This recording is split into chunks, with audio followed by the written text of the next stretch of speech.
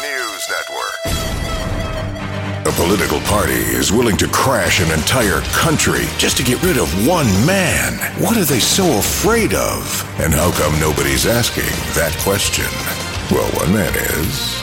In the relentless pursuit of the truth, you've reached TNN, the Truth News Network.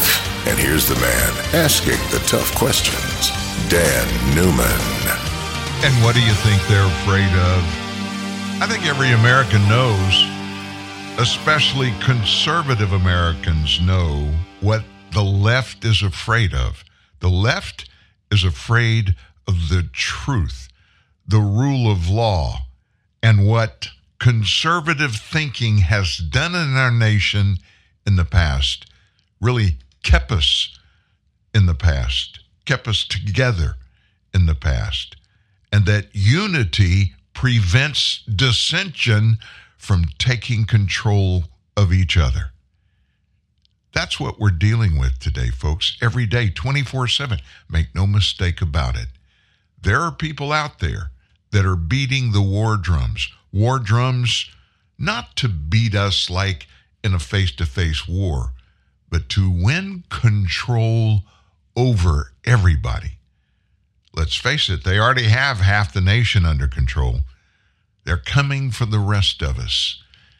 And every day we see more and more and more evidence that proves that is exactly what's happening. But never fear, there is hope in the air.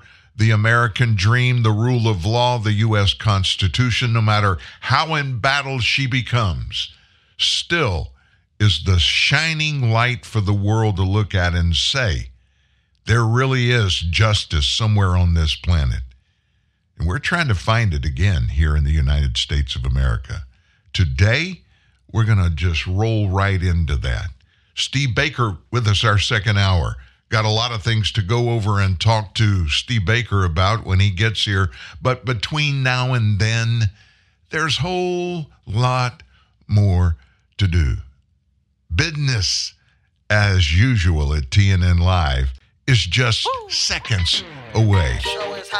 We're going to have a good day. We're going to have a great day together. And it starts right now.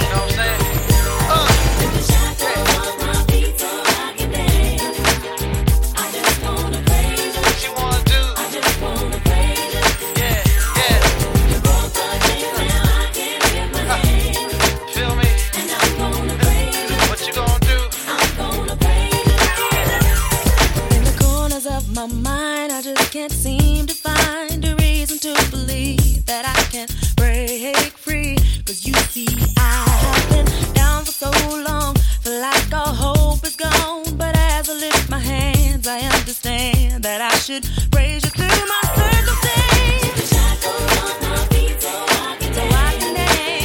I just wanna praise you. Just wanna praise you. Just wanna praise you. Just wanna praise you.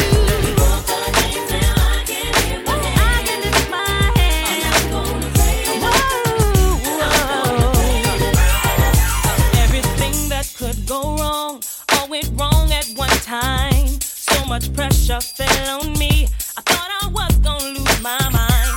But I know you wanna see if I will hold on through these trials. But I need you to lift this load, cause I can't take it no more. Take the shackles off my feet so I can dance. So I can dance. I just wanna praise you. I just wanna praise you. You broke the chains, now I can lift my hands. I'm gonna praise you.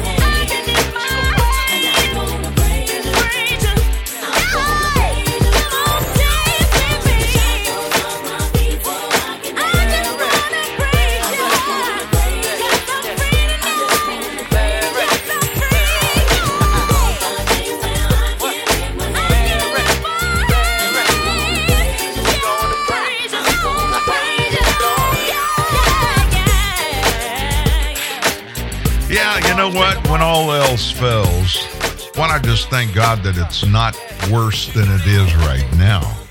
We have seen it get worse in our nation's history. I don't want to go back there, but you know what? God's in control. This is still a fundamentally Christian nation. And there's hope. There's hope for all of us. And as long as God's in it, there's always hope. You know, the last few weeks, just the last few weeks, the world's been writing off the United States as either crazy or irrelevant as they watch America cannibalize itself. Friends tremble at our southern decline. Enemies rejoice. Neutrals make the necessary adjustments to join the ascendant non-American side. The symptoms of our decline abroad, they're everywhere. The more Joe Biden brags about the crippling oil sanctions on Russia, friends like India and allies like Japan ignore them. And why not? When Biden has no idea how long the war in Ukraine is going to last or how much wherewithal the United States can, should, or will give to Kyiv, or how its on the red square blank check is finally going to end. Big Biden talks about more solar and wind farms, Green New Deals, won't fill the gas tanks in Munich or heat the homes in Kyoto, or lower the price of imported oil in the United Kingdom. Claiming the Afghanistan mess was a success fools absolutely no one. Allies are asking, who are our leaders? An impaired Joe Biden who never is quite sure where he is, what he's doing, or who he's with? Kamala Harris, whose only interests appear to be demagoguing racial and social tensions with that shrinking vocabulary and shrieking voice and laugh. Senator John Fetterman, Democrat of Pennsylvania in the Senate, he was elected on the argument it was unkind not to vote for a candidate who was physically and mentally impaired. Energy Department kingpin Sam Brinton, the cross-dresser in lipstick, he's now charged with felonies for stealing women's luggage at airport carousels. What about Pete Buttigieg, our transportation secretary, who virtue signals melodramas from the past when he's clueless how to fix crises in our present? Our Pentagon brass, who are fixating on saying the correct thing now to ensure the lucrative defense contractor billets later? Our allies fear that after abandoning billions of dollars in weaponry in Kabul to the terrorist Taliban and pumping billions of dollars of more arms into the Ukrainian meat grinder and failing to increase U.S. armaments production, Washington simply doesn't have the resources to even think about matching China in either a looming proxy or a head-to-head war. Browse through any media account of the U.S. military. Doesn't matter where you go. And the storyline's one of racial, gender, gay, transgender wokeism, or a looming manpower shortage. Not a new lethal weapon, a new division of veteran soldiers, or a new program to up the level of our training in our military, our physical prowess, our mental attitude among the ranks. The men and women whom Russia and China most fear feel that they're unwelcome in the U.S. military, and so they don't even join any longer. Those who our enemies hope do enlist, well, they sign up to the delight of their quota-driven identity politics recruitment officers and our enemies as well. NATO member Turkey. Now remember, they are in NATO. Turkey is. Turkey's calling for an ecumenical Islamic effort combining Shiites and Sunnis, Persians and Arabs, Middle Easterners and all Muslims to unite against Israel. And why not? When Biden has gratuitously insulted and yet begged Saudi Arabia and the Gulf exporting states, ignored the Abraham Accords, ostracized Israel, radically cut back on U.S. energy production capability, and groveled to Iran to re-enter the Iran nuclear deal? China is now openly talking of war with us, the United States. Beijing claims that Taiwan Strait is its own de facto territorial waters. It partners with Russia to add a growing alliance of Iran, North Korea, and beckons Turkey, ostensibly a NATO ally. After refusing to come clean about its birthing in Wuhan of the gain and function engineered COVID-19 virus that killed 1 million of we Americans, China is unapologetically defiant about sending a spy balloon over our key classified sites across the continental United States, part of the continual humiliating follow-up to its inaugural smackdown of Biden's diplomats at the Anchorage mini-summit. Oil producers, China, hostiles like Russia and Iran, and opportunists like Turkey and India all foresee the end of our dollar as the international currency. After the American humiliation in Afghanistan, the Islamic world, particularly on the West Bank and in Syria, all see us, the United States, as increasingly weak and getting weaker every day. Meanwhile, the Biden administration, they brag it saved NATO by pouring weapons into European Ukraine.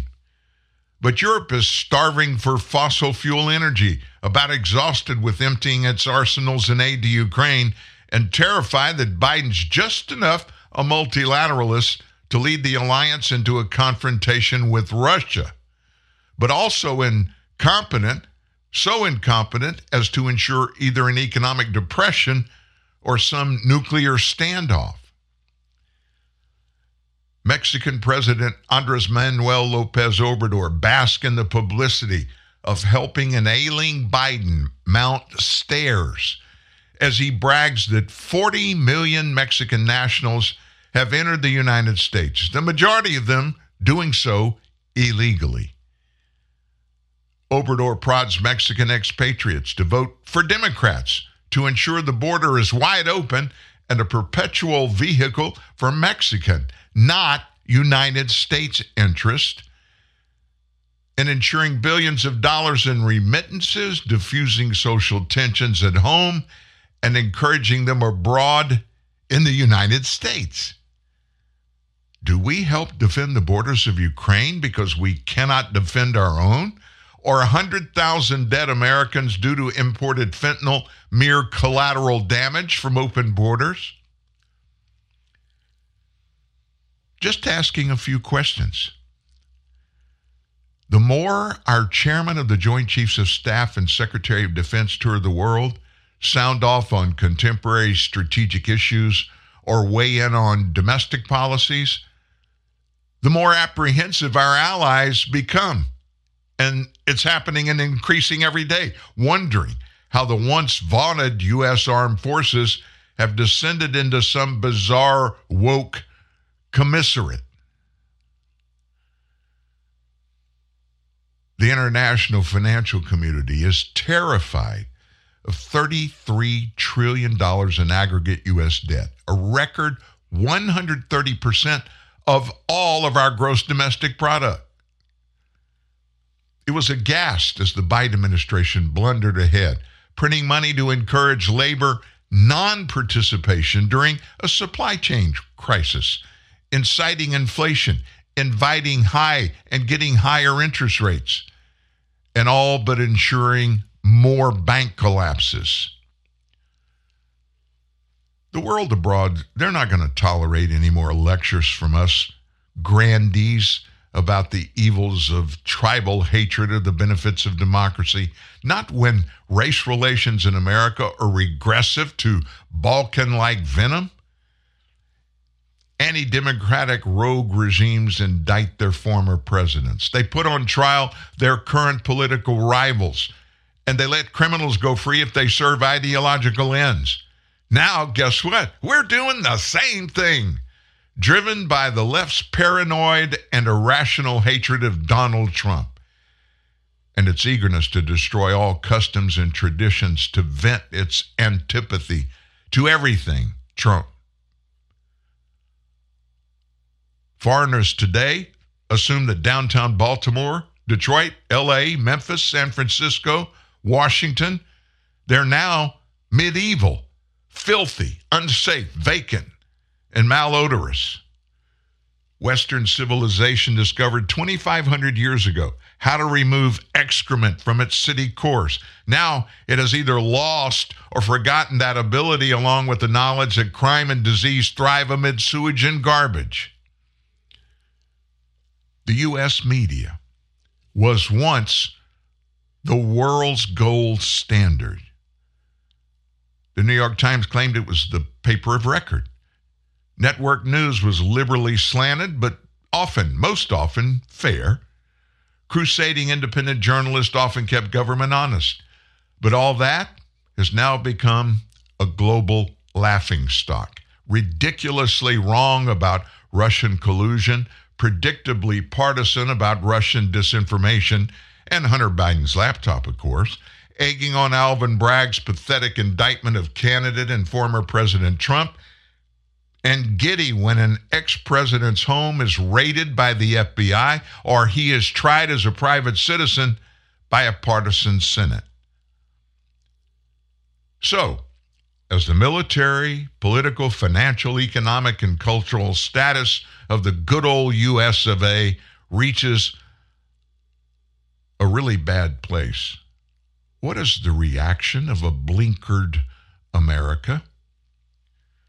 What remedies are Americans preparing as they totter on the abyss of disasters comparable to the U.S. Civil War, the Great Depression, World War II, or 1960-style cultural madness, all rolled into one?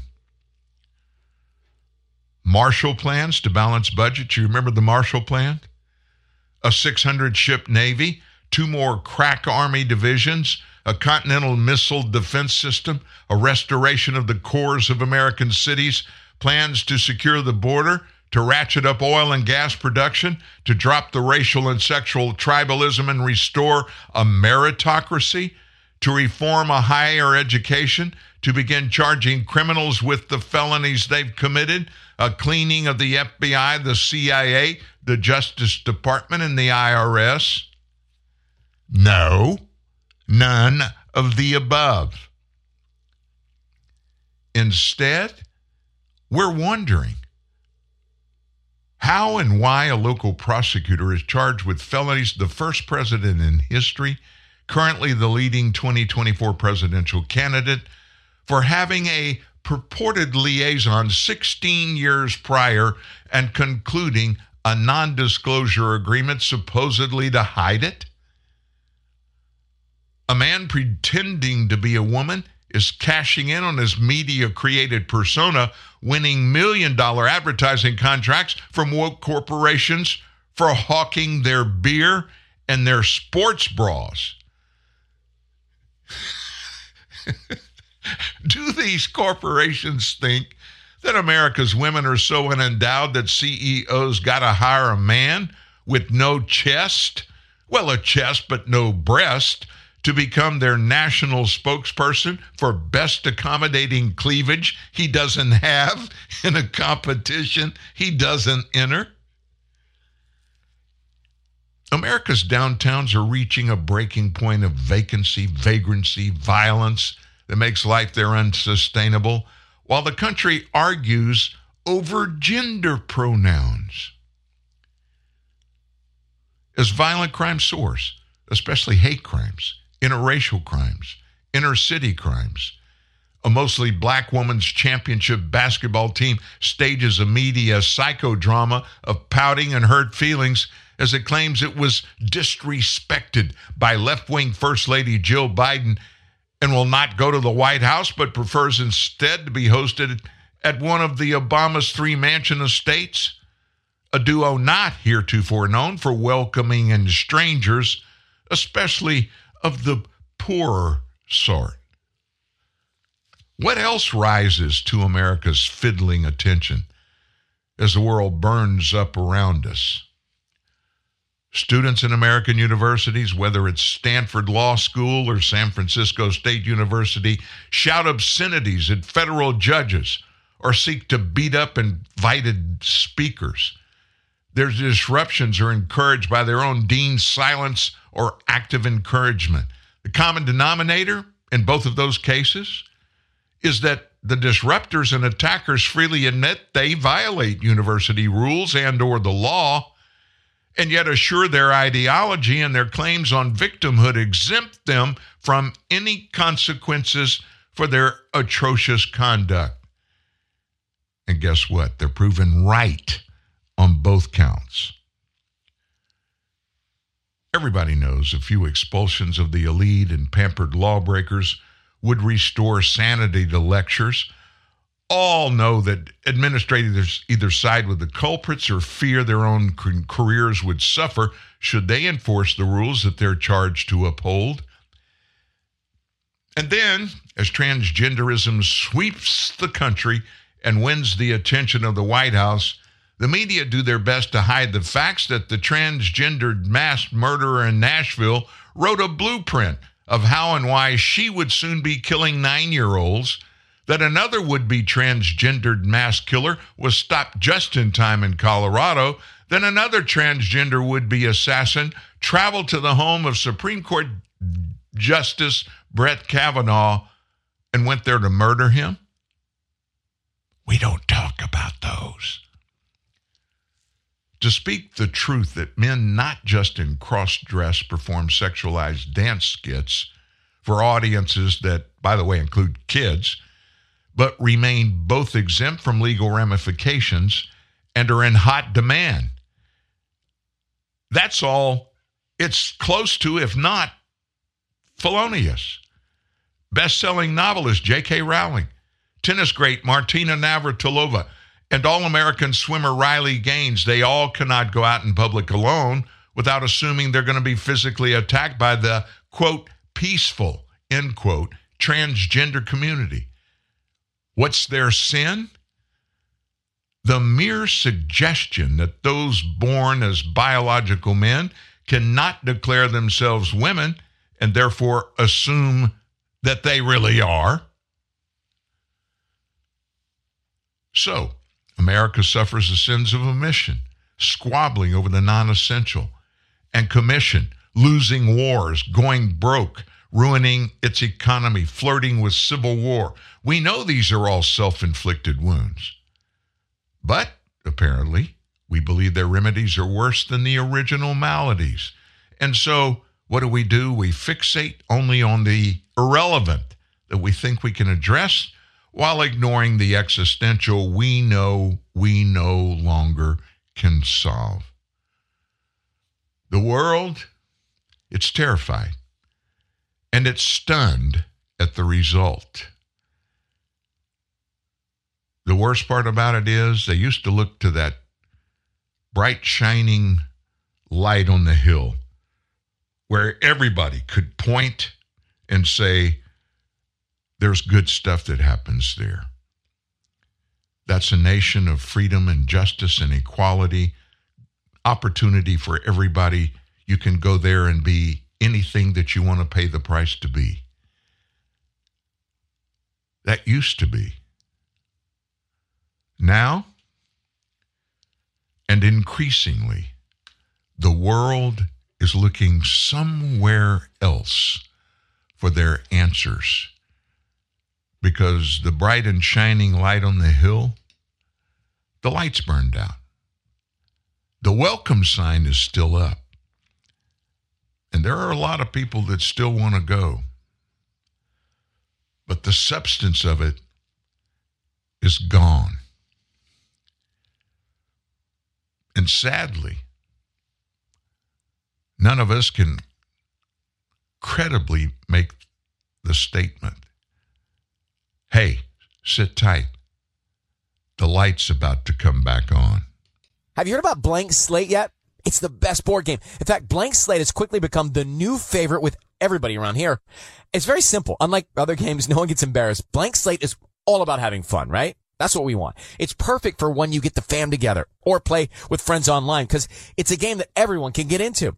And if you need proof, just check out any of the hundreds of 5-star reviews.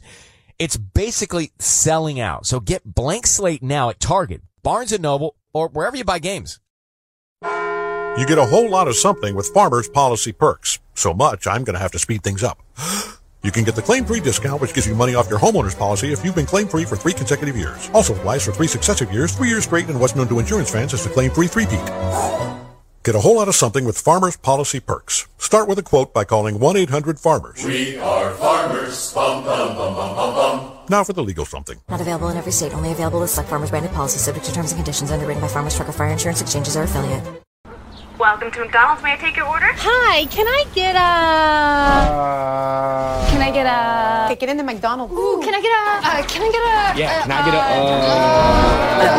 get Go, Bubba, go! Pick me! No, pick me! Hey, can I get a... 10-piece chicken McNuggets. And what sauce would you like with that?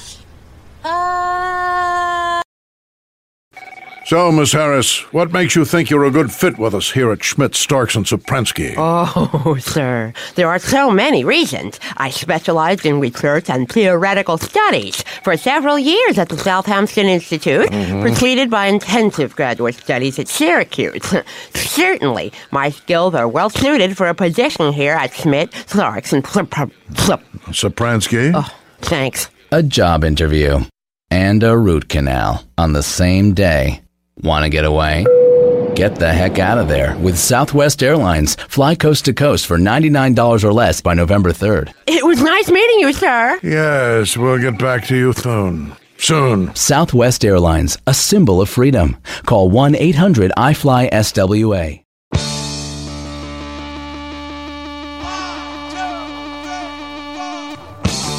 I don't know if this bump song was appropriate at this point in the show. I just want to celebrate after what you just heard. Everything you heard, folks, is factual. Credibly. Tell me I'm wrong. Show me I'm wrong. We're in a bad place. We really are. And I got to be honest with you. I don't have a lot of money, but if I had a lot of money, even knowing that Joe Biden had won that election in 2020, you could have gotten me to bet a bunch against the fact that he was going to be able to take this nation so far down into the tube in just 2 years. I would have never thought it could even happen. But it's happened. And we're nowhere near being able to turn things around. And it doesn't matter where you look. Doesn't matter where you point. You're going to find something bad, especially when you put it in relationship to the way it used to be. We've got some things that we need to dig into before Steve Baker joins us now in about 32 minutes. And we've got some things that we're going to talk about. Steve and I communicate every Tuesday at least, usually sometimes late Monday, and talk about what the content is going to be. Because, you know, he runs in different circles than I do and vice versa. So we each have our own ideas about some things that are happening. And as I hear again and again and again and look at the ratings on our Tuesday shows, most people believe the same way, that when we put our heads together, we come up with a consensus of things that are important to most Americans. We have a lot on our plate today. Nobody can say otherwise. Well, you can say it, but it's not factual. And I guess, especially the last few weeks, the 900-pound gorilla in the room is people being slaughtered. We're going to get into the details of this when Steve comes aboard, but there are 5 dead now from that downtown Louisville shooting. And there's no way you can describe it. It was a travesty. Everything bad that you can say, every adjective that you can use is appropriate. Officials with the Louisville Metropolitan Police Department confirmed that 5 died following reports of an active aggressor, is what they said, near a bank. Police Chief Jacqueline Gwen Villarreal identified the shooter as Connor Sturgeon. I'll never say his name on the air again. He was one of the 5 that died. Louisville Deputy Chief Paul Humphrey told reporters 4 died, 8 were injured, including 1 officer with various injuries. Officials later said that 5 people died. We believe this is a lone gunman involved in that did not or did have a connection to the bank. We're trying to establish what the connection was to the business. It appears he was a previous employee. 9 people, including 2 cops, were treated for injuries from the shooting. University of Louisville Hospital spokeswoman Heather Fontaine said one of the officers was in critical condition, shot in the head, had brain surgery.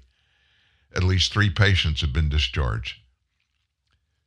A lot of details still pouring in about it, but there's no way to describe it other than it's a travesty, a horrible thing that happened.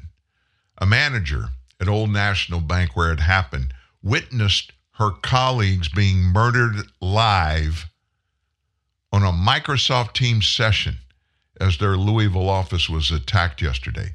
5 killed, as we said. The shooter took an AR-15 rifle into his workplace, began blasting his senior colleagues. 9 others were wounded, including 2 cops. Sturgeon, the shooter, was shot and killed by cops inside Old National Bank. Rebecca Burchett Sims said, "I witnessed people being murdered." I don't know how else to say that. Another colleague, Troy Hasty, was in the room when the shooter opened fire. He survived, but was spattered in his colleague's blood as he left the bank. It later emerged that Hasty and the shooter were already acquaintances, having been pictured together in September at what appeared to be a building site where bank staff could volunteer. Stories like this are going to keep coming out over and over and over. A clearly shaken Hasty told local news outlets of the ordeal following the shooting. He just started firing. I didn't see his face. We were in the conference room. Whoever was next to me got shot. Their blood's all over me. He just started shooting. He had a long assault rifle, Hasty recounted, still shaking. We have a break room. I got in there, shut the door for a second. Then I was looking around, opening the door to see where he was, and I could see him still shooting. The Old National Bank employee explained how the whole situation unfolded on the first floor of the building as the group was in a meeting. Another man with Hasty said he thought the shooting was construction, but another person told him, "Run, there's a shooter in there." Burchett Sims, meanwhile, said her meeting had already started when the shooter entered the room. "I'm just in shock and was in disbelief as I watched it unravel," she said, adding, "It happened so quickly." Burchett Sims did not work with the shooter, but knew him because his father was her son's high school basketball coach. Her husband was an assistant coach. She described the shooter as someone with just kind of a monotone personality. His temperament is pretty low-key. Never seen the kid get angry or upset about anything in public. He was pretty much just relaxed, she said. She said she didn't know about any threats or issues, but said he was extremely intelligent. And I think one of the worst things is he live streamed the massacre as he was slaughtering people. And he left a note to his parents saying he was going to carry out the attack following his firing from the bank. That's now been confirmed. The shooter stormed Old National Bank right after 8:30 yesterday morning, around half an hour before the downtown branch opened. The victims were Thomas Elliott, age 63, close friend to the governor of Kentucky. 4 other bank employees, Joshua Barrick, 40, Juliana Farmer, 45, James Tutt, 64, 57-year-old Deanna Eckert. The shooter carried out the attack with an AR-15 style rifle after earlier making a series of ominous Instagram posts, including one that said, "They won't listen to words or protest. Let's see if they hear this." He was shot dead by cops after wounding 9 other victims, among them 2 police officers, one of who had only been on the job for 10 days. Rookie police officer Nicholas Wilt, age 26, was shot in the head, remained in critical condition. Interim Police Chief Jackie Gwen Villarreal said, "The next few days are important and very critical for Nicholas's recovery," adding he had successfully survived brain surgery at University of Louisville Hospital. And we can just keep going and keep going and keep going. Keep talking, keep talking, keep talking. You know, there's part of me that says, you know what? We need to make sure that we continue to expose the fact that these shooters at instances like this, like the one that happened in Nashville, perpetrated by people that really had mental problems, mental and emotional problems. And then we find out that somebody knew something, but didn't say anything. And I think that comes from a lot of different areas. But I think, and this is my opinion, I may differ from you, but my opinion is we Americans have grown up in an atmosphere where our glass is always going to be half full. And we look around us and we just automatically assume everyone else has the same type of mindset. Yeah, we know everybody's a little bit different from each other. No two are exactly the same. But this is the United States of America, where everybody gets a good chance to do things, whatever they want to do. You want to start a business? Go for it. You want to get a good job after getting a good education, maybe a career in a major corporation at a top management level? Go for it. That's the American dream. That's what people from around the world for generations have looked at in that city, that bright, shining city atop the hill, known throughout American and world history as being the place to get to. This is where you want to go for opportunity. Be anything you want to be. Do anything you want to do. And we just don't get involved with the nitty-gritty details of people around there. This shooter, there was obviously something going on in his life. Not good. And there were telltale signs. Sadly, after these happen, we always hear after the fact, there were telltale signs. I think what we as Americans have got to do, we have got to make ourselves cognizant, not just of who's around us, but in our inner circle especially, what's going on, really going on with each of those people that are in our inner circle. And if we see something and it just doesn't click, we don't need to back away. We need to take a step forward and get involved and find out if there's really something there that is dangerous. And what's that old adage that law enforcement, after every similar gun incident like this happens, what do they always say? If you see something, say something. Nobody does that. After the fact, it's almost universal. People step forward and say, I knew this guy. He was having some real problems. Well, you just heard, I read you a line from a social media post yesterday that he said, they're not listening to me. Maybe they'll hear this. I don't know where that appeared, Facebook, Instagram, I don't know, but somebody saw it. Drop a dime, folks. Make a phone call. How many people could have done that? And this morning they know not only that they could have done that they should have done that. How do you think that makes them feel? Now, I'm not trying to make people feel bad. What I'm trying to do, novel idea, let's come up with a way to stop this crap.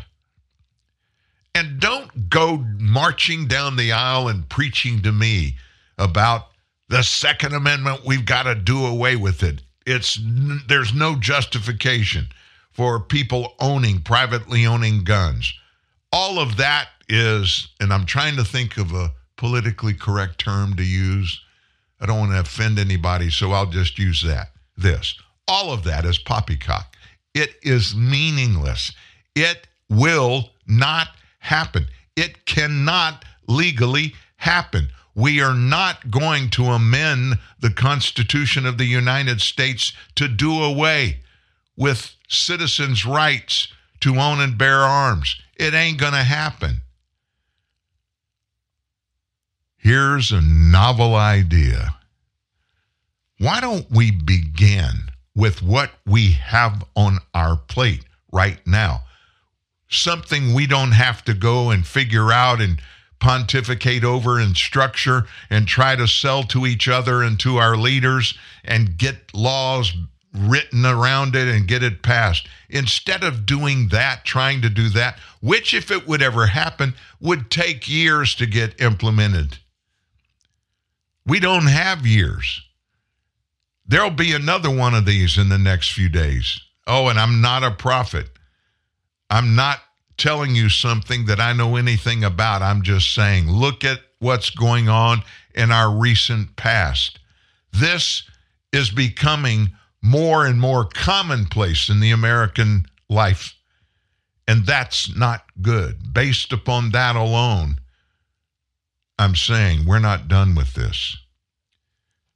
Nothing changes if nothing changes. Nothing changes unless something changes. I think everybody will agree this is an atrocity that should never have happened, and it should never happen again. I'm not just talking about Louisville, Kentucky, a bright and shining state in the South, great people there. I know a ton of people. I have close friends that live in Louisville. It just tears you apart when we see these things happening, but we've got to stop reacting. We've got to begin to be proactive. Okay, Dan, what do we do to be proactive? Let me tell you what I'm going to do. I'm going to put that on pause because when Steve comes on in about 18, 20 minutes, he and I are going to talk about that. But I have the answer. I have it. No, I'm not talking about protecting schools against school shooters. That's all part of this same thing. You do realize that. I'm not talking about stopping shootings in movie theaters or breaking into businesses, even Walmarts or any place. I'm not talking about specifics like that. I'm talking about something that will fix this from the top to the bottom. I don't normally tease many things on this show, but I'm going to tease this. I'm not going to get into any more of the details. Steve will be here in 20 minutes, and he and I are going to launch into this. You'll want to be here. Now, one good thing about it, Steve and I, we're friends. We know each other really well. We play off of what each other says, and we don't think exactly the same way. But here's how we function with each other. Iron sharpens iron. Steve will give his opinion on some things. I never denigrate him when we disagree, nor does he denigrate me. What we do is compare our opposite ideology about whatever it is, topic of the day, and then we find commonality between his thoughts and my thoughts. That's a novel idea today, isn't it? We can't do that, or we can do it, but we don't do it in the United States. Why is that? It's because we're better than that. We're better than that.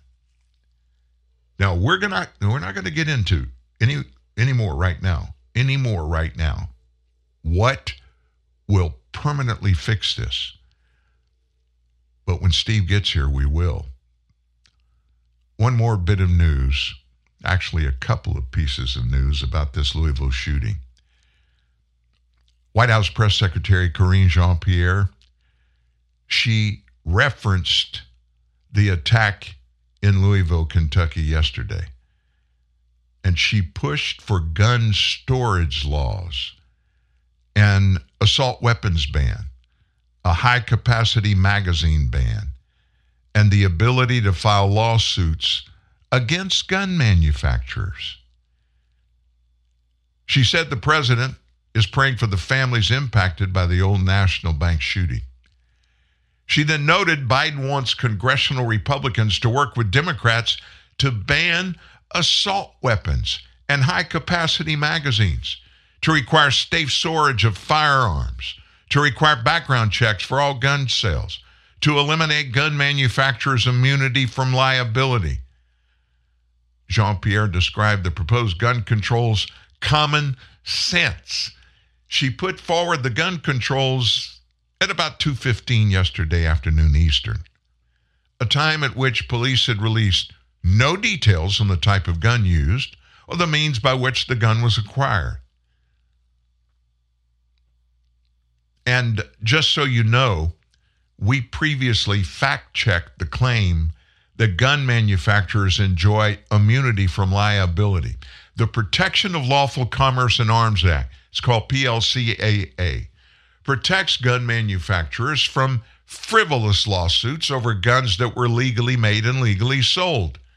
However, the PLCAA does not provide blanket immunity. PLCAA, it's very narrow in scope. It shields gun makers from lawsuits in situations where a gun that's used criminally was legally made and legally sold. In other words, Glock cannot be sued over a handgun that was used in a crime if that handgun was legally made, then distributed from the factory to a FFL, which is a federal firearms license holder, then sold through a national instant criminal background system check to an individual at retail. In other words, the normal way of manufacturing, selling, and buying a gun legally. The text of that rule, the PLCAA, it says this, and I'm quoting, businesses in the U.S. that are engaged in interstate and foreign commerce through the lawful design, manufacture, marketing, distribution, importation, or sale to the public of firearms or ammunition products that have been shipped or transported in interstate or foreign commerce are not and should not be liable for the harm caused by those who criminally or unlawfully misuse firearm products or ammunition products that function as designed and intended. However, and here is the however, the protections that are part of this don't shield gun manufacturers from lawsuits over defective goods, criminal misconduct on the part of the gun maker, etc. In other words, the protections in PLCAA don't provide gun makers with legal immunity. Jean-Pierre, she has no idea what I just told you is factual. Somebody told her, or she heard her boss, the commander-in-chief, over his 50-plus years in Washington, D.C., has over and over, probably hundreds of times, told lies to the American public that would listen to him about this. And he just demeaned gun manufacturers, and that the federal government indemnifies them against liability. We've got to take that away from them. We don't have to take it away from them. If they've done something wrong, illegal, manufactured, advertised, sold, and not sold it to somebody that is an FFL license holder, that's all breaking the law. Hold them accountable for that. Hold them accountable for wrongdoing. But you know what? Elections are coming up, and it just sounds good if you can diminish anybody that is a political opponent in any way, put them down, because what are you going to do?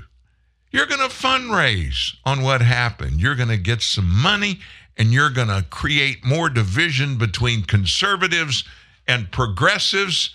And after all, isn't that what living in America is all about? Hey, wave your registration card. Show everybody what party you belong to. Unless, of course, you're one of those evil, ultra MAGA supporters. And, of course, that's all lumped in together with just conservatives. But it doesn't sell good unless you name names. That way you put a face on it so people can hate those other people because they believe in the Second Amendment. So it's this beautiful summer day, and while most guys would say, let's go to the beach, Donnie says, hey, let's go to Pilgrim Furniture in Mattress City. They're having a warehouse sale. I say, are you serious? He says, your place needs furniture, and at the sale, you can get beautiful stuff and save 50, 60, even 80%. So we go to the Pilgrim warehouse sale. I buy a sofa, a love seat, and this really cute dinette set. But the big thing is, we pick it out together, Donnie and me. Maybe this relationship is going somewhere. The warehouse sale at Pilgrim Furniture in Mattress City. 10 to the 10 to the 10 to the 10, 10 to the 10 to the 10 to the 10, 10. Planet Fitness, through the use of motivating montage music, has made it easy to join. Just remember 10, 10, 10. For 10 days, sign up for $10 and pay just $10 a month after that. Hurry! You only have until November 10th to take advantage of this Planet Fitness offer. Planet Fitness on 42nd Street next to Shopko. 10 to 10 to 10 to 10 to 10. No way. Taco Bell's Toasted Cheddar Chalupa is back. Are you thinking what I'm thinking? They toasted 6-month-old aged cheddar right onto the shell of a chalupa. That's genius, no delicious, no both, and now comes in a box with a crunchy taco, cinnamon twist, and a medium drink? Whoa. Oh, sorry, this is my stop. Oh, cool. We're all thinking it. The $5 Toasted Cheddar Chalupa box is back. Only at Taco Bell. At limited participating U.S. locations for a limited time only. Contact local store for prices, hours, and participation, which vary. Tax extra. Drinks excludes freezes. Welcome to Staples. Staples guy, my company has like 7 different printers. How's your ink selection? Behold, Staples Wall of Ink. Just wow. A huge selection of ink and toner guaranteed in stock. Hello? Awesome. If it's not, we take $10 off and ship it to you free. Pinch me. I said pinch. I heard you. New low prices on ink and toner and an in-stock guarantee. Staples. Make more happen.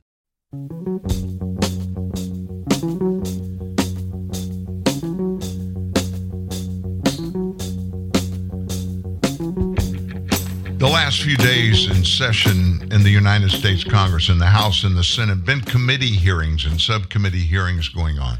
Some of the contents we have played for you, some of the specific Q&A that has happened. The ones that just are stark to me, and I wanted to at least bring you one before we introduce Steve Baker and bring him in at the top of the hour, happened, I think, on Thursday. Congressman Mike Johnson from the 4th Congressional District here in Louisiana, a good friend of mine, appears on this show all the time.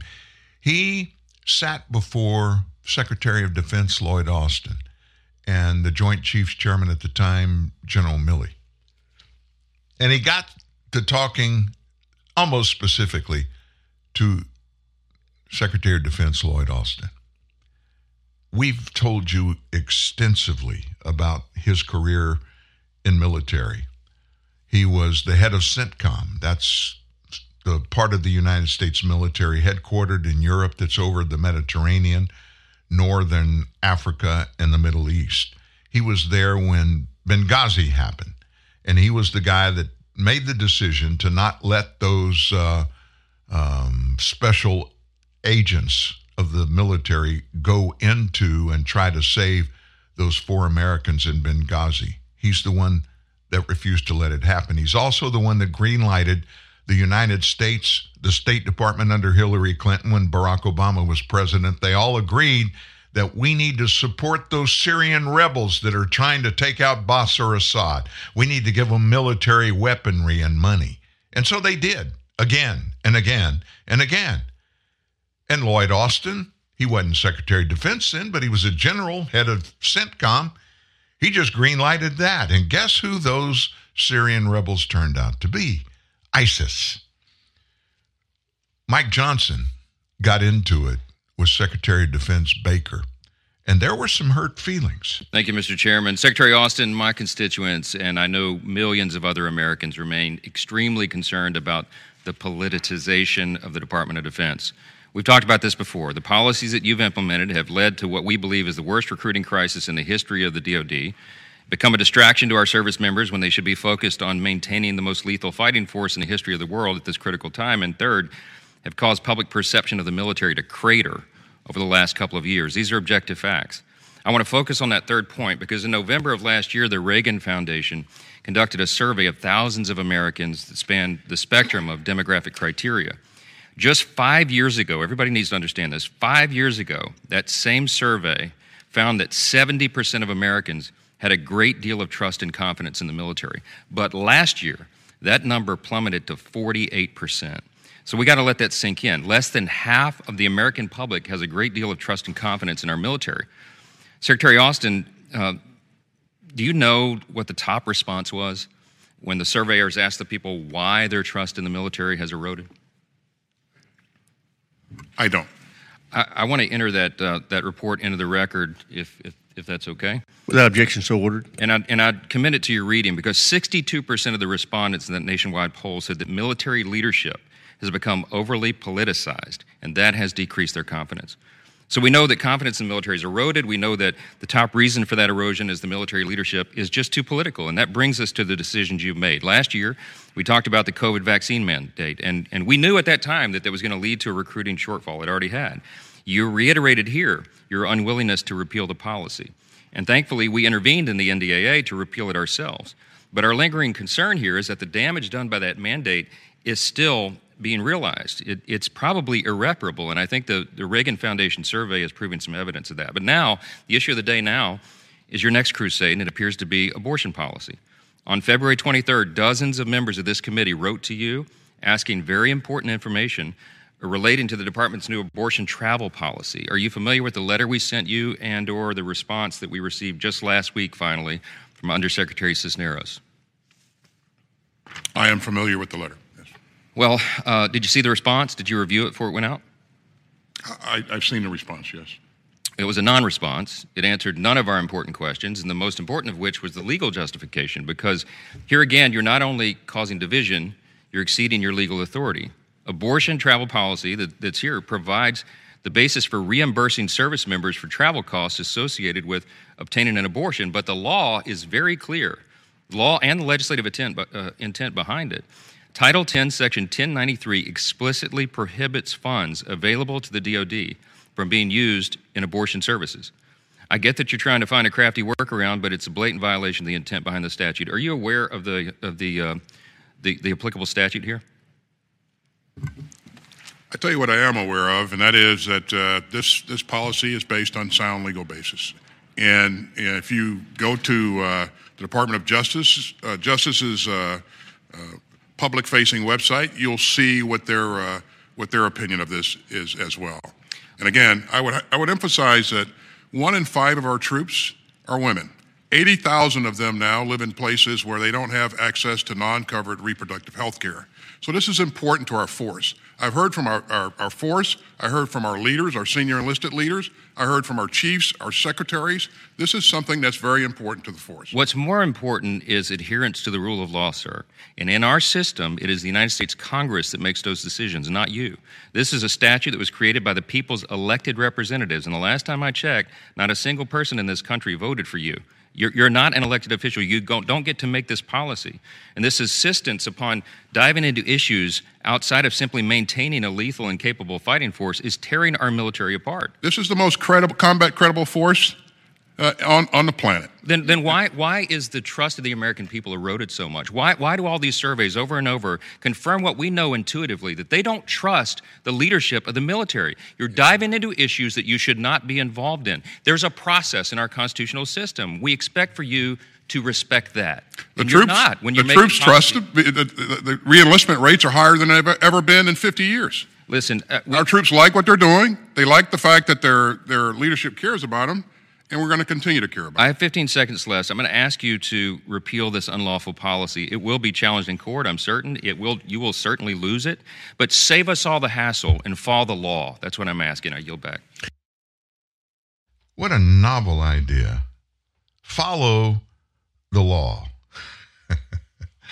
How much would we be missing in lawlessness if our leaders did just what Congressman Johnson suggested of our Secretary of Defense? Well, our Secretary of Everything is here, Steve Baker. Good morning, sir. How are you? Good morning, Dan. I'm fine. I don't know if I'm not the secretary of anything, though. I'm the worst secretary in the history of secretaries. Well, you know what? You're talking about a different type of secretary. If you want to be a secretary of TNN Live, you can be. And your responsibilities are just to keep doing what you're doing now. How are you, man?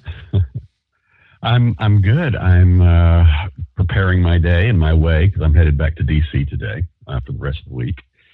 So as soon as we're done here, then I've got one more interview to do, and then I'm packing my bags and pointing my car the 4.5 hours north to D.C., and that's where I'll be hunkered down for the rest of the week, shaking the trees up there, I should say. At the top of the show today, we waded into the horrors that happened yesterday in Louisville. I have good friends that live, a bunch of good friends that live in Louisville, and it's just another horrible thing that we have going on now. It's become in vogue to perpetrate a mass shooting. And I teased the top of the show, and I said at the top of this hour, right as you came on, what we were going to do is what you and I went back and forth with about content for this segment today on the show, would be to talk about this very thing and how, if we can, but how can we stop this from happening, at least in the way that it's happening now? And you and I haven't talked, and this is being in full disclosure. We've not gone into the details, but you're conservative. You're actually a little more conservative than am I. We're both Second Amendment adherents. I do know that much about you. But what can we do, in your mind, in your opinion? Can we stop these kind of things? And if so, what should we do to do it? Dan, the question may be improperly framed, and let me explain to you why. I have a growing suspicion that this may be the first time in my life I'm willing to believe and consider the fact, or the possibility rather, that these are events that are being manufactured and created. And I don't necessarily mean that these actors, these perpetrators of these crimes, these mass shootings, are people who are working actively for some black ops group for the federal government for the purpose of ending Americans' rights to own and bear arms, or the evisceration and elimination of the Second Amendment. But as you know, the work that I've been doing for the last couple of years has put me in a place where I have seen the types of activities from certain three-letter agencies in our federal government who seem to be creating events for the purpose of creating specific narratives. And let me just give you a couple of quick examples. It would be easy for me, because of the work I've done with January 6th for the last 2 years, to say that that was a manipulated event, an event that was either purposefully planned to create a narrative, or it was organically allowed to happen as it developed. Either one is a possibility. But more and more, we're seeing circumstances and situations like, for instance, in the Governor Whitmer, the governor of Michigan, her alleged kidnapping conspiracy, where there were more FBI agents involved in that than there were actual militia members up there. In fact, it was the FBI agents themselves who created the plan, who came up with the idea of how to recruit disparate individuals that were, on social media had indicated that they were maybe somewhat extremist on the right wing, or that they were discontent with government in such a way that they could be recruited into a scheme to kidnap the governor herself. And when in fact, before the FBI's actual efforts, there was no such indication and no such communication and no such planning going on with these individuals whatsoever. In fact, they didn't even know each other. But it ended up being that in raw numbers, by the time the plan was initiated, and of course it never was actually, I shouldn't say initiated, because she was never kidnapped and there was never any such attempt to do so. But by the time the plan itself was formulated and the recruitments were made, there were more FBI agents involved than there were actual individuals that had been recruited into the scheme. And I said last night on a live stream that I did with my locals community supporters, so it was a very small private gathering of individuals on this live stream, not open to the public, and I compared what happened in the worldwide COVID lockdown test run. You notice key phrase there was test run, because I believe that what they did in that particular event was a test run to see how many of us were willing to bend the knee, lay down our liberties, our freedoms, for a measure of perceived and a notion of security and safety from this virus. And obviously, we were all very disappointed at how many Americans were willing to do so and were willing to just give in to the narrative at that point. And I think that there was a huge victory won there psychologically over the American people and really over populations worldwide. And I'm afraid that what we're seeing now is a manipulation with this recent spate of shootings to create the same type of situation where the narrative is so intense and the call for control now begins to rise up from the grassroots of Americans for that measure of perceived safety that they want, that they're willing, Americans may be willing now to hand over those guns in some sort of confiscation scheme or under some sort of executive order. And obviously they're not going to start with our handguns and our shotguns and our bolt action rifles. They're going to start with the infamous AR-15 and the high capacity magazines, and then they're going to work their way down as they can. But Dan, I'm really concerned, especially by who we're seeing the new shooters are. This new spate of shooters are the same type of individuals who are not just only the woke leftists, but they're also the gender confused. And I have to ask the question: are they being recruited? You know who Andy No is, right? Sure. Journalist.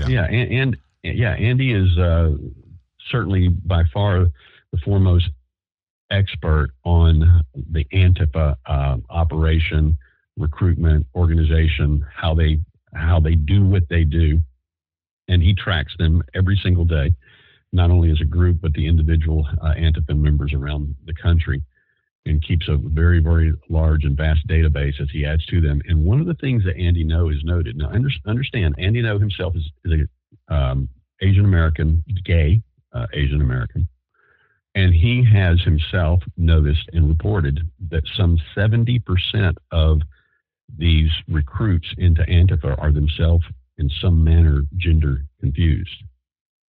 This seems to be a breeding ground for recruitment of individuals who are troubled already of mind and spirit, and they are easily recruited into these nefarious groups, activities, actions. And now that we're seeing this unusually high number of recent mass shooters, school shooters, this bank shooter, that wasn't necessarily a gender confused individual, but every indication is that he was of a more leftist mindset. And I am beginning to, and this is in my mind, this is a theory. I'm talking out loud. I've never formulated this. I've never talked about this. I've never written this. But I'm actually in front of your audience, in front of you, Dan. I am giving you an insight into how my mind is working on this particular topic right now, is that you take everything that I just talked about right leading up to what I'm about to say. You talk about the recruitment that happened by three-letter agencies in the FBI literally recruiting people into a scheme that did not exist until they initiated the scheme. We're talking about a recruitment on January 6th into schemes that we're now seeing in the Proud Boys trial, and what a cluster that is.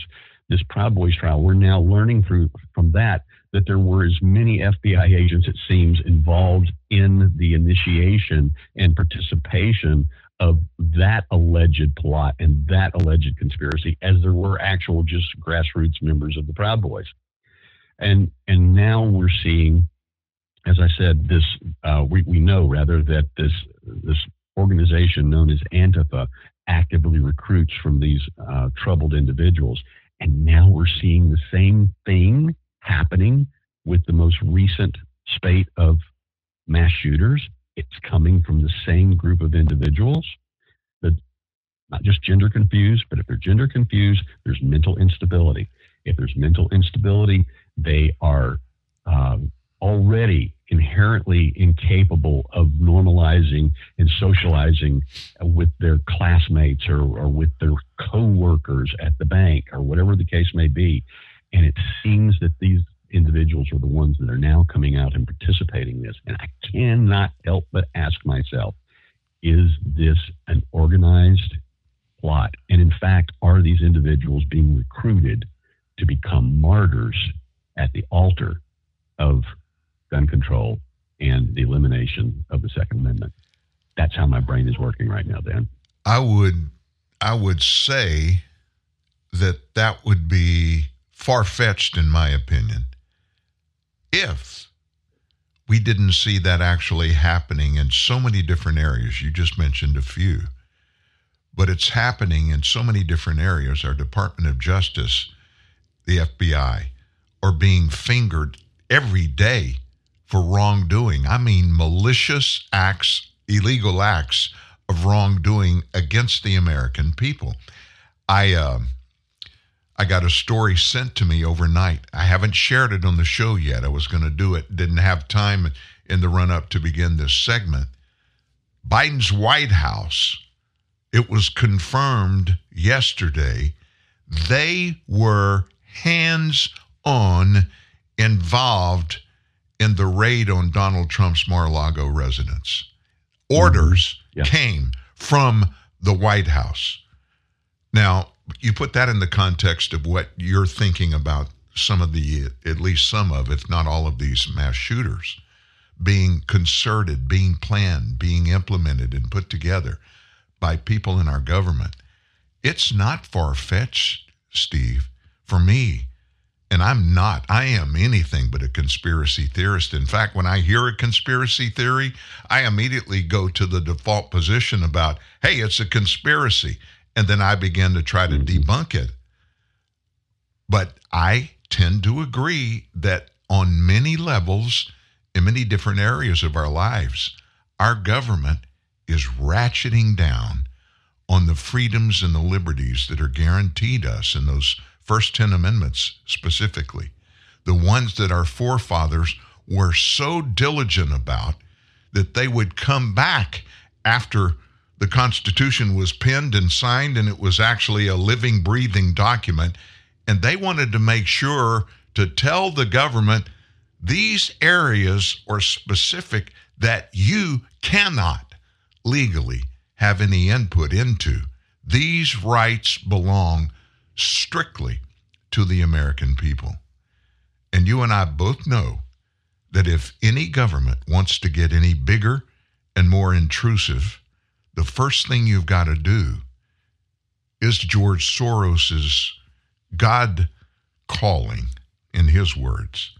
You've got to destroy the structure of law and the accountability for lawbreakers. You've got to destroy that. Well, they are destroying the structure of law. I don't know if you saw AOC. I think it was on Anderson Cooper the other night, where she, my gosh, she went nuts. She went nuts. Yeah, she advocated for lawmakers and law enforcers, such as attorney generals, to ignore the Supreme Court rulings, and by calling them extremist rulings, they were therefore proper to be ignored. And even Anderson Cooper himself, you wouldn't expect a pushback from him, but even he squirmed a little bit and said, are you saying that we should just ignore law? Because when you do that, don't we get chaos? Well, that's exactly what they want, Dan, because chaos puts them in a position where the people cry out for relief. They cry out for help. And chaos is absolutely what they want right now. That's why we have these catch and release policies in these large cities where these Soros-backed DAs are operating right now. That's why they're turning people back onto the streets that have committed violent crimes. They're not holding them for bail, no cash bail, nothing. Process them, turn them back on the street. 3 days later, they kill somebody else. And we're seeing this all over the country time and time and time again, because chaos is exactly what they want. And when we see these individuals kill somebody else 3 days later, the people are not going to blame the DA. They're not going to blame the catch and release policy. They're going to blame the gun that they used. And that's what the agenda is. And as you said, I am one of those guys who adamantly push back against conspiracy theories. This whole every time I hear somebody go false flag, immediately I recoil and I go, okay, let's look at this. Yeah. But see, when you roll out this many in a row, and then you see all of the other connective tissues involved in what's happening right now, and you see they're building once again towards a narrative, and building once again to trying to get the grassroots voters, the constituents, to scream out and to cry out for relief. We want a king, Yeah. It's almost biblical, isn't it? Give us a king. And that's exactly what they're asking for. And this was exactly what AOC was asking for. She wants executive orders. She wants this country to be ruled by executive fiat rather than by the rule of law. And of course, the executive fiat can only come from, and it will only be acceptable if it comes from her side of the political philosophy, which of course, as we know, she's a open socialist. And so that's exactly what they want. And that's the types of actions that they're expecting. But they're not going to get that in this country unless they create an environment where the people cry out for relief. And that's what I fear right now with regards to these mass shootings that are taking place, is that finally they're just going to wear the people down to where they say, okay, yes, I'll hand my gun in and I'll turn my neighbor in if he doesn't hand his in. I know you were listening early in the show. I don't know exactly what time you dialed in, but did you hear at least the last part of the segment between Congressman Mike Johnson and Secretary of Defense Lloyd Austin? Did you hear that back and forth? I did hear I heard the beginning of that, yes. Okay, the very end of it, Congressman asked Secretary Austin about one specific thing, and Austin didn't reply. What he said was, well, I'll tell you what they do like. Our returning veterans, they love coming back. Our re-enlistments are higher than they've ever been in history. And the question that Mike Johnson asked him about was something that Austin himself put in place in the military, and he didn't have the legal authority to do it. It belongs to Congress. And I don't want to get off in the weeds about what it was, but what he did, Austin put out a policy telling military members, especially females, that if you need transportation to go somewhere to get a legal abortion, the military will pay for that. Specifically, that's a violation of federal law. There is a specific law that makes that illegal. And so Austin just was going to get up on the stump and preach to Mike Johnson about it.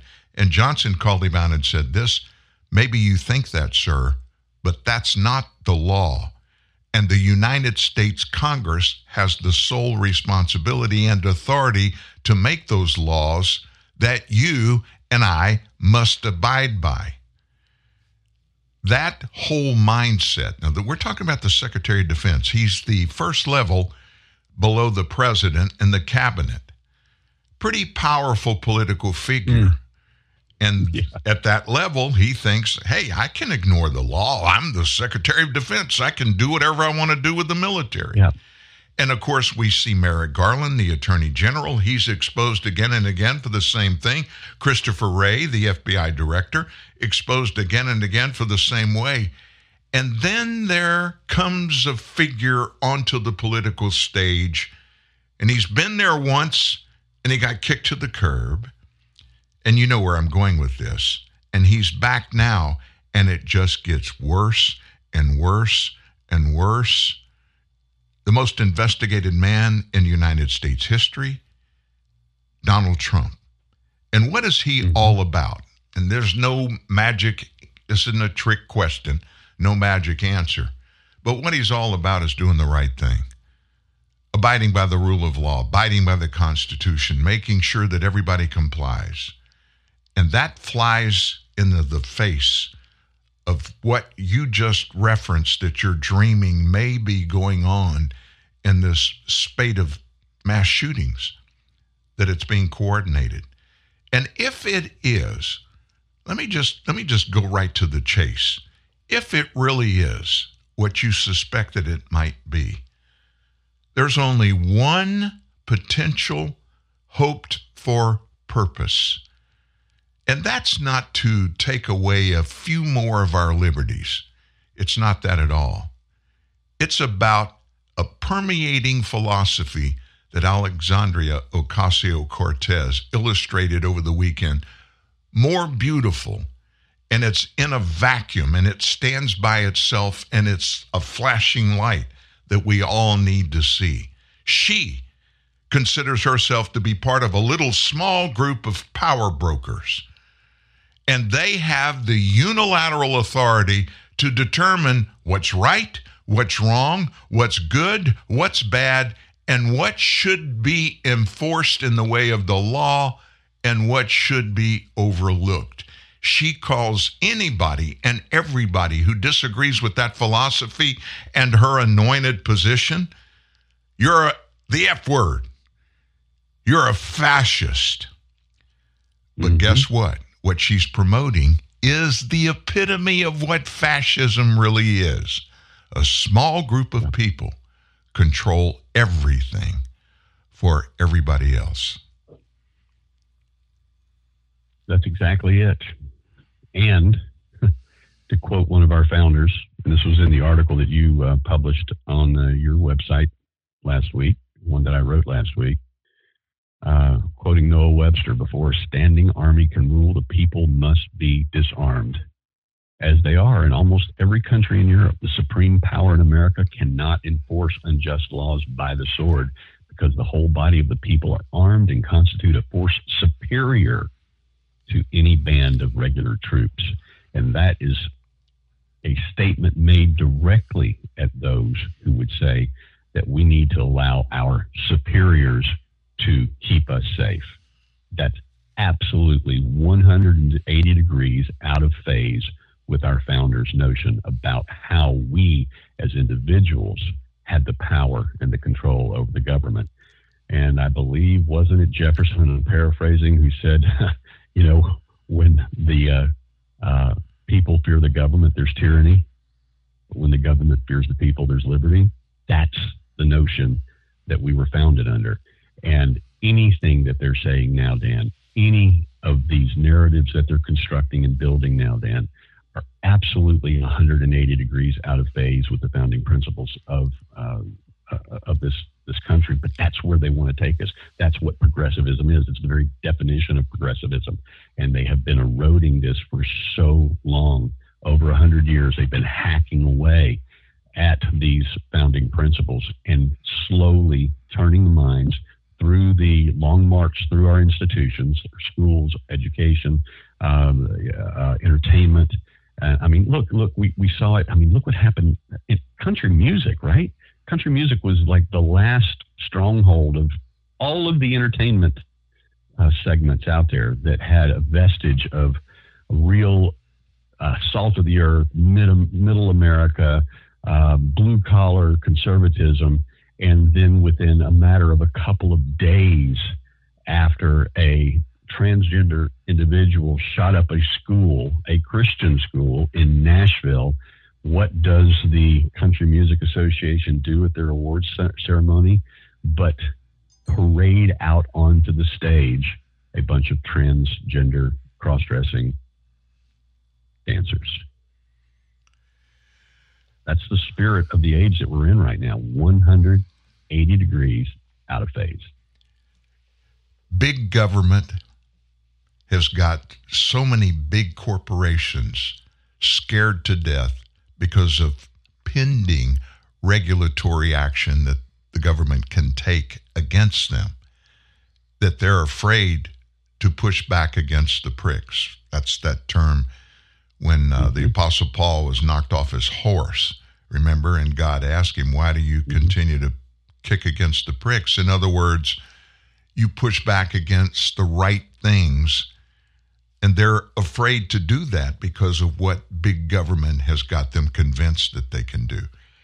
Let me just point this conversation towards a good ending. How about let's do this? Let's talk about where the options are for the nation to go from where we are, based upon what we see and hear our government doing, and we're seeing it play out every day. And just keeping at the top of mind that there is this thing that's looking more and more like they're out there creating at least the environment that allows these horrors to happen, if not getting involved in making them happen. Either one of those is horrible, atrocious. But keeping that in mind, I think, personally, we can only go one of two places from here. My thoughts are, we go and we march into totalitarianism, or we do a U-turn as the American people, not our government, sadly, but we do a U-turn to go back and we say, and when I say we, I'm talking about a consensus, not all of, but a consensus of us say, we're not going down that road. Our forefathers ran from that very thing when they came here across the pond and established this nation. We're going to go back there. We're going to go back and re-embrace the rule of law, the 10 amendments of the Constitution, what our forefathers, we know, factually intended when they structured this nation. We're going to go back there, and we're going to put people in power that will enforce the rule of law in every circumstance. Now, my opinion, if we go there, it's going to be really, really ugly. And it's not going to be, oh, okay, y'all want to do that? Well, we'll step aside and let it happen. That's not going to be what's going to happen, in my opinion. Your thoughts?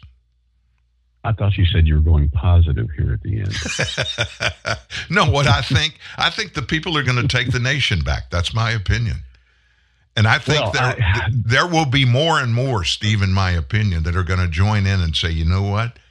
I don't want to go back. I don't want to live in a banana republic. I don't want to live where Joe Biden is the king, or Kamala Harris, or anybody. I don't want to live where there's a king. And that's not going to happen in the freest country in world history. We're going to keep it the freest country. Well, I know that there is a growing segment of our population, even the most skeptical like myself, who now distrust our electoral system. And the more we have individuals like myself crossing that Rubicon and looking at the numbers, looking at the raw data, looking at what's really happening out there, looking at the manipulation of social media, big tech, and the three-letter agencies to influence elections in a particular direction, I think that you're right. I think more and more of those individuals are going to stand up and say, no more. No, you're not going to do this any longer. And that they're going to draw a line in the sand. But we're going to have to circle right back to the beginning of this conversation, and that is the Second Amendment. And that is, in fact, the line in the sand, Dan. I mean, there is no other more important line. There's no more important of those 10 amendments that you referenced than the second, because it is the only thing separating us from the rest of the world. It is the only thing separating us from worldwide tyranny right now. It is the only thing protecting the limited number of liberties that still exist in other lands, whether we're talking about New Zealand, Australia, England, anywhere else. Whatever remaining individual liberties they have right now are guarded by the United States Constitution, the United States Bill of Rights, and our Second Amendment. And when that falls, it all falls. And so I think that is the line in the sand. And whatever I don't say this sarcastically and not as a pun, but whatever your individual trigger point is, whether it's them coming to take your child out of your home and force a gender-affirming surgery on them or not, there's only one way you're going to stop them, and that's with the Second Amendment. And that is going to, of course, require the assistance of your neighbors in that action as well. And I think, Dan, that everybody's got an individual trigger moment or a trigger point or a line in the sand that brings us to the point of realization that we have to stand and we have to say no and we have to, as you say, take it back. I'm just hoping that we can. I'm hoping that we can take it back without having to go that far. But I think it was Glenn Beck who dubbed it the Bubba effect. Are you familiar with that? Oh, term? Yeah. And I'm afraid we're reaching that point where the Bubba effect is about to kick in. If they push too hard, too fast, too aggressively, the Bubbas are going to say no more, and they're going to shoot back.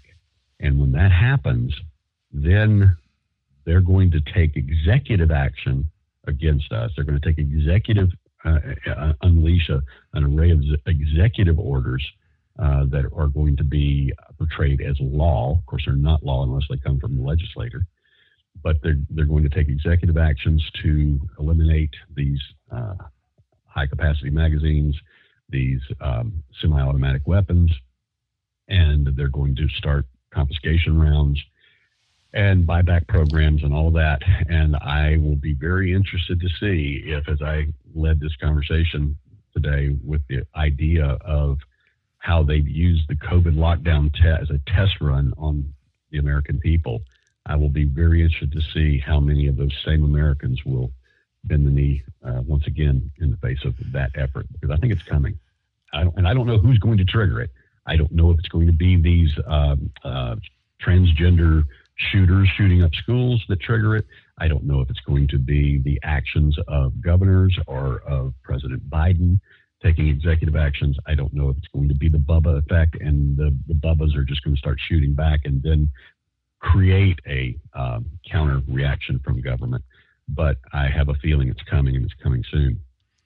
We do have a point in our history where this similarly happened, and it was the run-up to the Revolutionary War. The government, which was at the time, as you know, was in the UK, which didn't exist then, but it was in England. They were making all the rules and enforcing all the rules, or having their people over here, their plants to enforce all the rules. And as they began to become more and more aggressive against the people that lived here, the people that were making this nation, doing the foundation of what it has become, finally had enough and said no. And when the majority of those did, and believe me, if you go through and see anything, read anything, check into what was the atmosphere here when the Revolutionary War happened, there were a lot of people that wanted to just give in to Britain. A lot of people here didn't want to get into a fight. And even after the fight started, there were a lot of people that didn't want to be a part of it. Obviously, that would happen in this same situation. And we all, let me just say this is the caveat here. This is hanging over this whole conversation. We all hope and pray we never get to any kind of armed conflict of any kind. None of us want to go there. And it has happened here before. And it worked out good for the people. But there was lots of bloodshed, lots of families that were obliterated, lots of people, lots of lineage, lots of history that was changed automatically, not by the people that were involved in it, by others that made arbitrary decisions for that. Here's one thing I think we can all agree on, and Steve, I know you agree with me when I say this. We all need to go to our knees. We all need to get on our faces before God. We need to get the right mind in all of these things and be comfortable maybe not with the circumstances, but comfortable at where we are in our thinking so that we can be positive in whatever it is we're going to do instead of being driven by fear. There is far too much fear that's being purveyed out of the Potomac Valley across the nation, and these mass shootings, or if nothing else, tools to instill fear in the populace that the only way to stop this stuff is for big government to step in and get bigger and more powerful and take control of more and more of the rights of Americans. I'm positive that's where they want to go. Will they get there? That's still up in the air. And that's a question that has to be answered by the American people. Buddy, I want to thank you so much for being here. Tuesdays mean a lot. We have people from all around the world that are listening into this show right now that are looking to us. In fact, we have a huge contingency in Australia that are going through some of the same stuff that we have. Actually, they're further down the road for the gun confiscation thing than we ever would even imagine at this particular point could happen here. It's happened there. And they're looking for answers. And they're looking to us, you know, that bright, shining light on the hill that throughout history, at least the last 250 years, we've had the answers. Not so sure we have the answers any longer. But thank you for being here.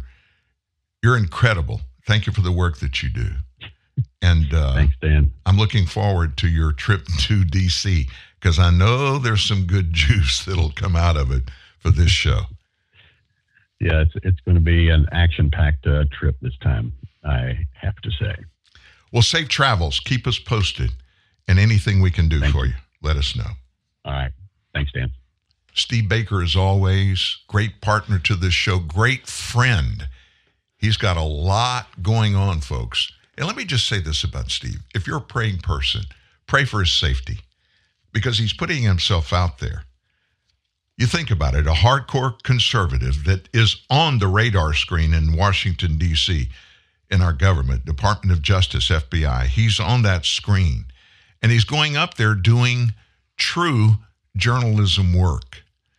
They need to leave him alone. Pray for his safety and pray for his state of mind.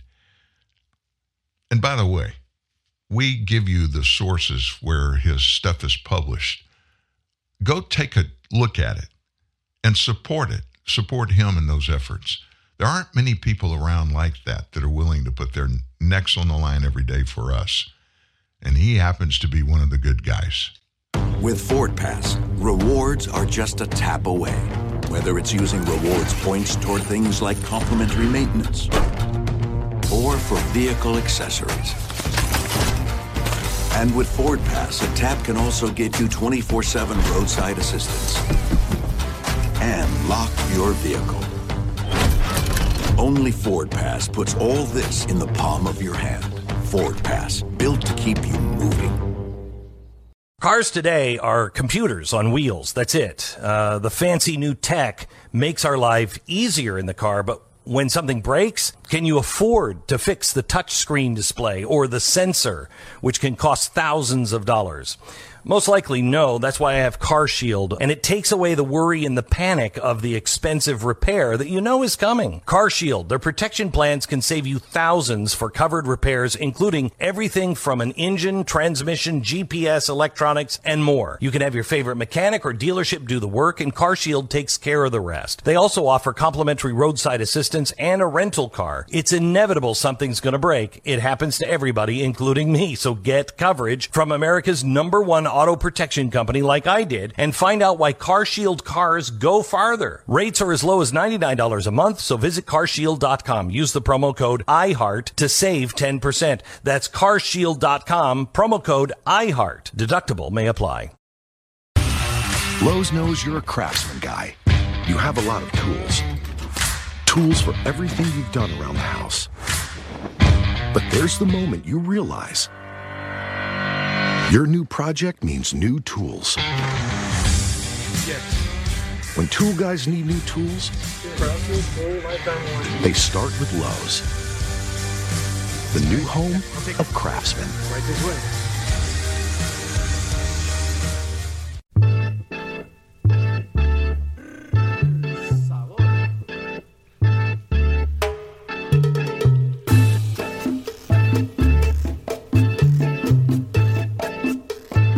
In these rounds of committee and subcommittee hearings going on in Washington, D.C., especially the Armed Services Committee, we just heard a little bit going into the break there with Steve. Before that, we heard Congressman Mike Johnson taking on Secretary of Defense Lloyd Austin. Alluded to a little bit of the content in the conversation with Steve. But Matt Gaetz, representative down from Florida, he weighed into it yesterday. We have a real problem in the number of people that are in our military. If we got called up into a war, any kind of real conflict right now, we would be in desperate straits on two fronts at least. One, we have not been replenishing our military hardware. I'm talking about weapons and ammunition that we have just pushed across the pond to Ukraine. We haven't been doing that. Number two, we don't have the people in place and trained people in place to man the positions in our military. And so these military leaders are coming before these committees and subcommittees, and they're being asked, what the heck is going on with recruitment in our military? And Matt Gaetz had some Air Force leaders before him asking these same questions. Mr. Chairman, I'm going to begin by seeking unanimous consent to enter into the record a press release from last year from the Department of Defense entitled, Department of Defense announces recruiting and retention numbers for fiscal year 2022 through March of 2022, and it reads, overall, it is clear the broader recruiting market continues to deteriorate and recruiting shortfalls can no longer be solely attributed to COVID-19. Without objection. So we just heard from Secretary Austin moments ago that COVID was the driving headwind. That was the headwind was the term he used in these recruiting challenges that trouble us all. But the department is saying that it's not COVID. So I guess I'm just trying to figure out, what do you guys think is the driving factor of the recruiting collapse that we are currently overseeing? Any of you who are particularly interested? Representative Gaetz, that's a great question, and what we are seeing is that it's not just one factor. It is a variety of factors when we look at obesity, physical fitness, misconduct, behavioral health challenges, knowledge gap. Of what we saw from our data was that individuals that we surveyed identified that they would be potentially putting their life on hold if they serve. So not attributable to one single factor, but a multitude. I agree with that. We've got a younger generation that's too dumb, fat, slow, addicted, and on video games to be eligible to serve in the military. And it's really troubling to hear that the response is to thin the soup rather than to do what we can earlier on, maybe through our education system or our nutrition programs, whole of government, to try to get a greater share of our folks capable. Does anyone here attribute any of the recruiting challenges we face to the new DEI push? Any of you? Raise your hand if you do. None of you. Well, I would suggest that that is misguided. I have heard directly from people that this embrace of DEI and white fragility and white rage harms our recruiting effort in the area of the country where we do our best recruiting, in the American South. I have additional questions for you, General Miller. How many Republicans running for Congress had their personnel records unlawfully compromised by the United States Air Force? Thank you for that question. So we did have a PII breach, 11 individuals overall. Their data was released. Well, you say breach. When I hear breach, what I hear is that like someone hacked or broke in or got the information. You gave this information. Yes, we did. No, right. the Air So Force it wasn't a breach. It was an illegal release. It was yes, it was. Right. You're right. We take full responsibility for that.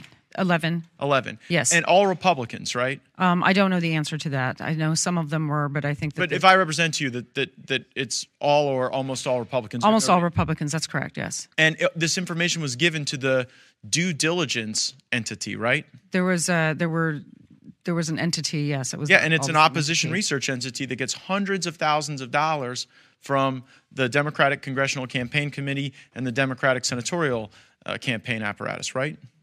I don't know that much about due diligence, but I know that we released the information inappropriately. Why did you do that?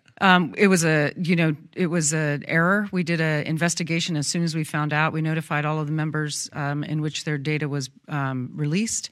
We have put in place multiple layers of checks and balances. We did a retraining. Who's been fired for doing this? We have taken the appropriate action. Okay. Who's been fired? We've taken the appropriate action. It's a fascinating answer, just not to my question. Who's been fired? I can't answer that. Has a single person been fired?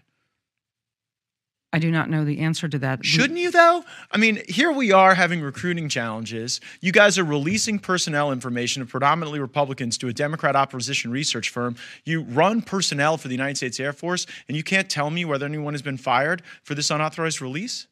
Congressman, I can tell you that we have taken the appropriate action. But you deem it appropriate. But what if we don't? Because we have civilian control of the military. Mm-hmm. We may have to change our laws to hold people accountable. And pardon me for not trusting your vague reference to the layers that you've put on. But, Mr. Chairman, I request that this committee get specific answers for what the accountability regime was for this unlawful action by the United States Air Force, and that we not take as an article of faith the representation that they think they've taken the appropriate action. They've taken the illegal, inappropriate action to compromise these records, and I think we should hold them accountable for it. Do you see the common thread about the conversations we've been having this hour and what you just heard coming from one of those committee hearings with people in the military, this particular branch in the Air Force? There's no accountability for anything bad that happens.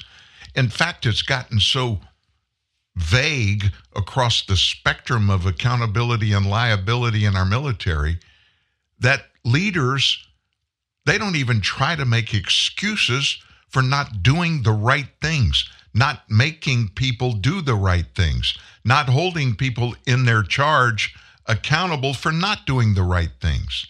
It's just excuse after excuse after excuse. One thing Steve and I didn't get to in our conversation there about what's going on in the evil that perpetrate America, these mass shootings, the gender identity issues that feed into that. And it's proven they do feed into that. And of course, I can get canceled for even mentioning that.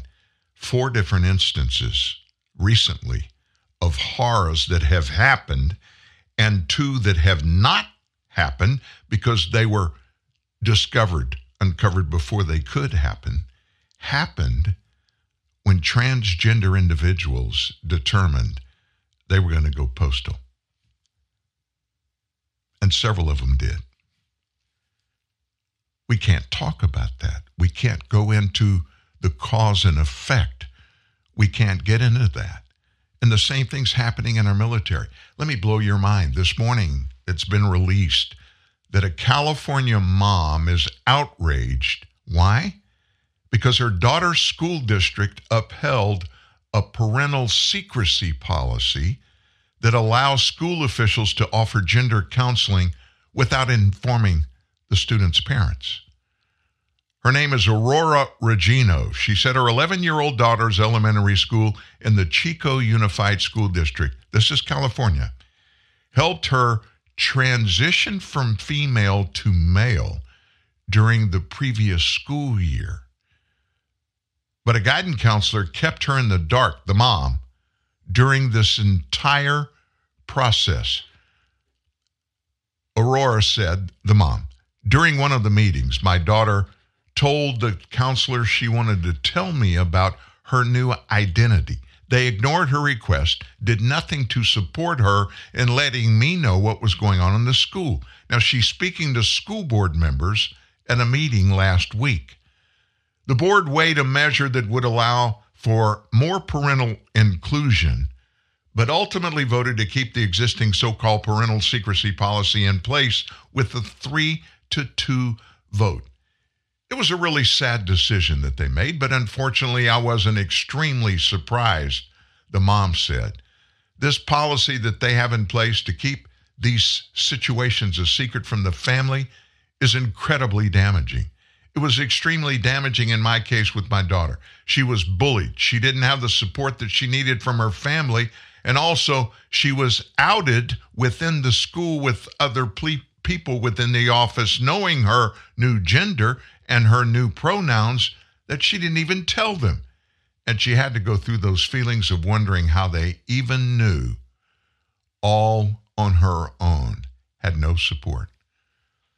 Regina was suing the district for keeping her in the dark about her daughter's identity and transition, lambasted the policy as incredibly dangerous, and said the struggle to advance parental rights in the area had been hard fought.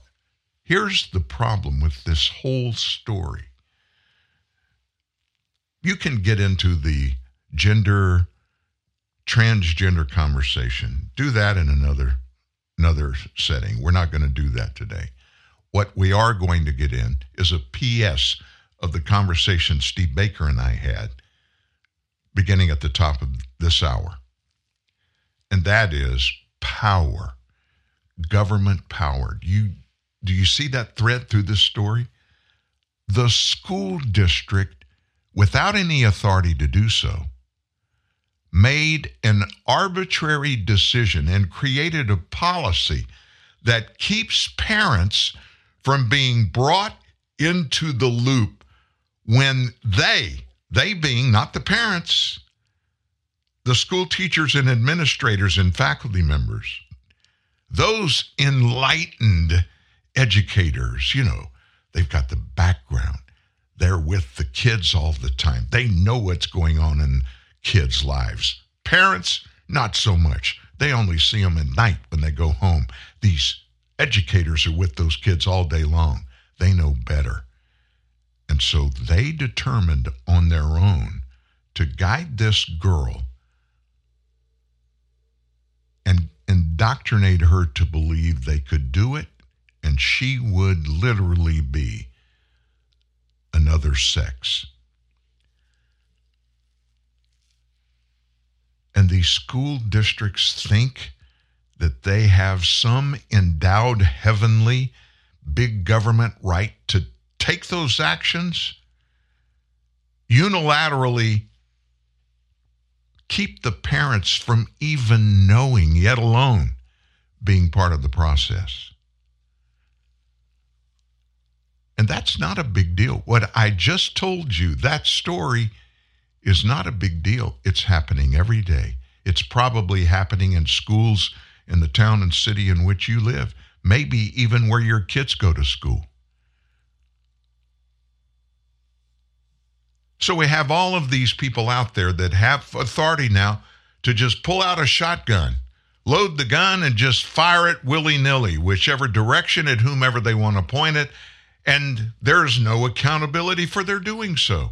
And of course, I'm figuratively speaking, but not just figuratively speaking. Guy slaughtered people in a bank yesterday.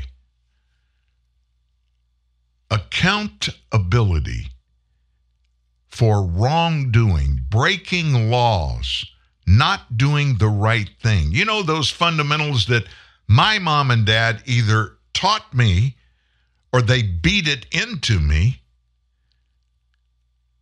that I understood these are some foundational stones that are in your life and will forever be there. As long as you are in our household, these will be the way we operate here. Everybody abiding by the same rules. And oh, by the way, you break them, we will see it, that you're held accountable. And the accountability measure that will be meted out on you, you have no say-so in. We have the arbitrary ability to do that. And you know what? That sounds really tough and mean, but the social structure is in place. Everybody that's part of that process knows what it is. They're educated. The moms, the dads, the kids, everybody knows the expectations. And so therefore, when it comes time for accountability for wrongdoing, breaking the rules, stepping over the line, they may not want to be a part of the accountability process, but they will be. And when they do, that's just the way it works. So guess what? Accountability means this. Next time around, maybe, just maybe, they won't do that or make that same kind of decision again. Wow, what an idea. What an idea. Folks, this has been an amazing show today because of you, because of what is going on around us. This is not in any way to make you afraid of anything. Fear is never a tool that you need to use against yourself, or for that matter, against anyone else. Don't let someone else use fear against you. Don't let it happen. And more importantly, your children, oh my gosh, protect them. Protect them. Thanks for being here today. Wow, we got a big week ahead of us too. We're just getting started. Have a wonderful Tuesday. We'll see you tomorrow morning at 9 a.m. at TNN Live.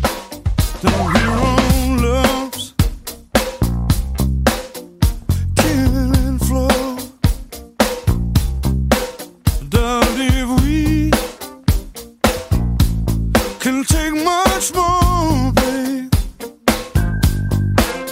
Here and now, need to ask ourselves why we've come this far, only to find, babe, price of happiness we no longer pay. You gotta really love someone. Words alone are cheap. It's more of what you do and less of what you say. Baby, I don't wanna live in some prison of promises.